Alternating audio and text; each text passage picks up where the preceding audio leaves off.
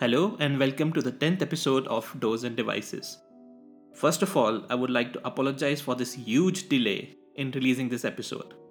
I had my semester exams for Masters in Philosophy and it kept me occupied for a better part of the month. Well, I hope to manage things in a better way for my subsequent exams. So, today we'll be talking about design sprint and marathon. There are good chances that you might have heard of design sprint, but what is design marathon? Well, it's just my stipulative term for referring to design thinking, the longer approach for solving design problems as compared to design sprints, and hence the term marathon. I do get a lot of questions regarding design sprints and design thinking, and when to use either of them for solving problems. In this episode, we are going to talk about it, and I'll give you a quick summary of design sprint method. So without further ado, let's dive in.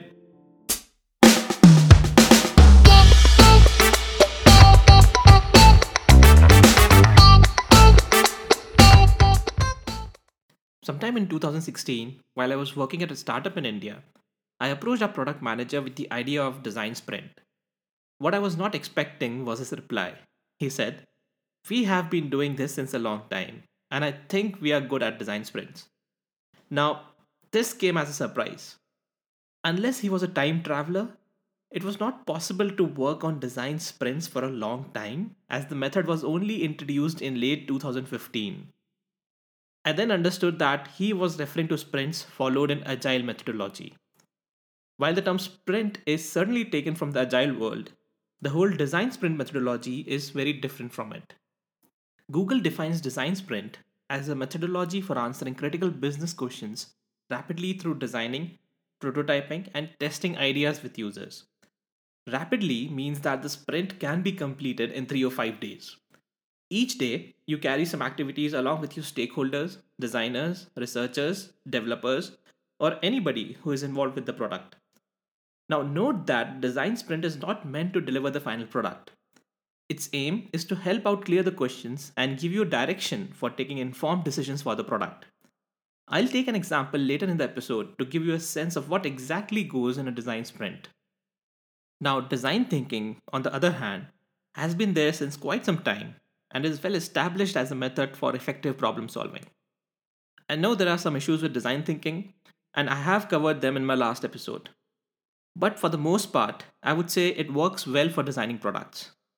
It's an exhaustive process going through the 5 stages of research, defining the problem, ideation, prototyping, and testing.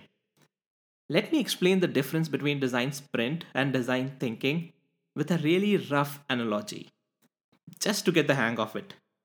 Suppose I have to participate in a community basketball match, but our amateur team does not know much about the game. However, we are lucky enough to get a coach for a week who tells us about the moves and the skills required to play the game. This is good enough for us and we can get better from there.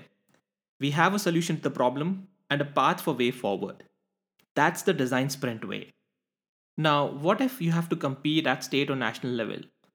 A week long training will not suffice, and you will have to go to a basketball academy to learn about the game and the skills with much more rigor.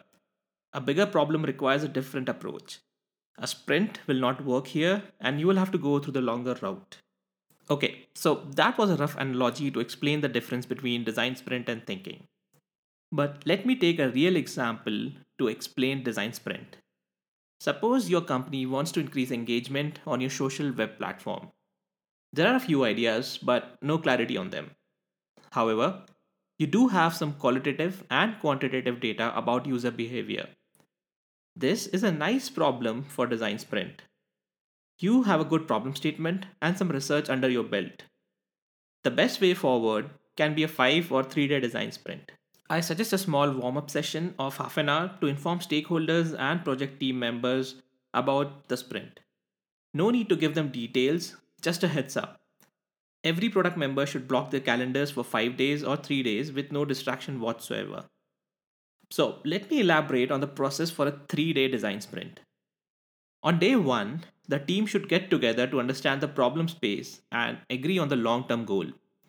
This is important. Everybody needs to have a good understanding of the problem, and there should be an agreement on your bigger goal.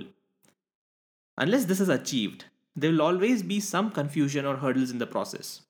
So you begin with an icebreaker session to introduce team members to each other so as to break any communication barriers. This should be followed by brainstorming on the long term goal. Something like, what are the potential gains from higher user engagement? How do we see it changing over a year or more than that? Your team can take up to half an hour to define this long term goal.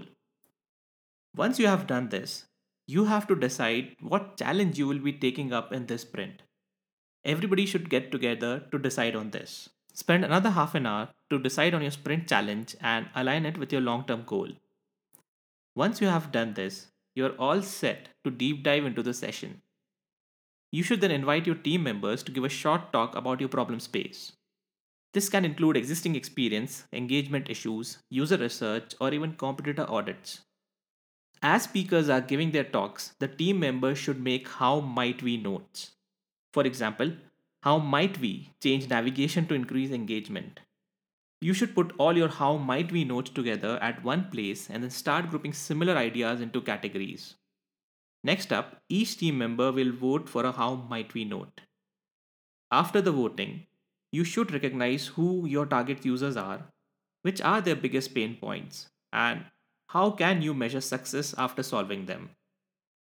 So I hope you're still with me because things are going to get really interesting from here. And remember that we are still on day 1. Now we enter the solution phase.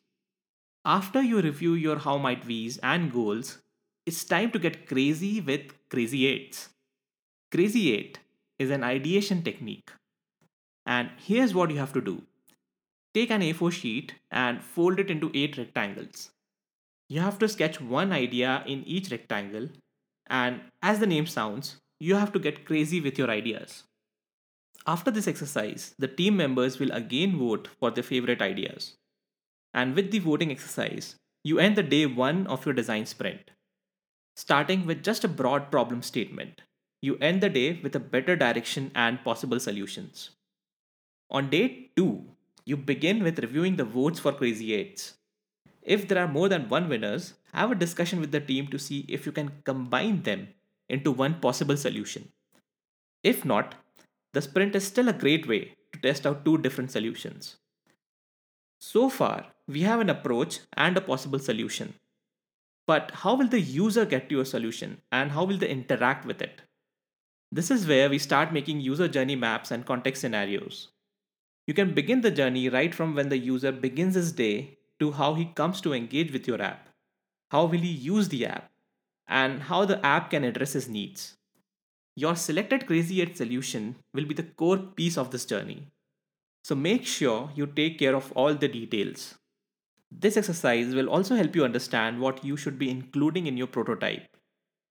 The prototype is a chance to see how good the ideas are. Note that you have to make it real enough so that you get a proper response from a potential user.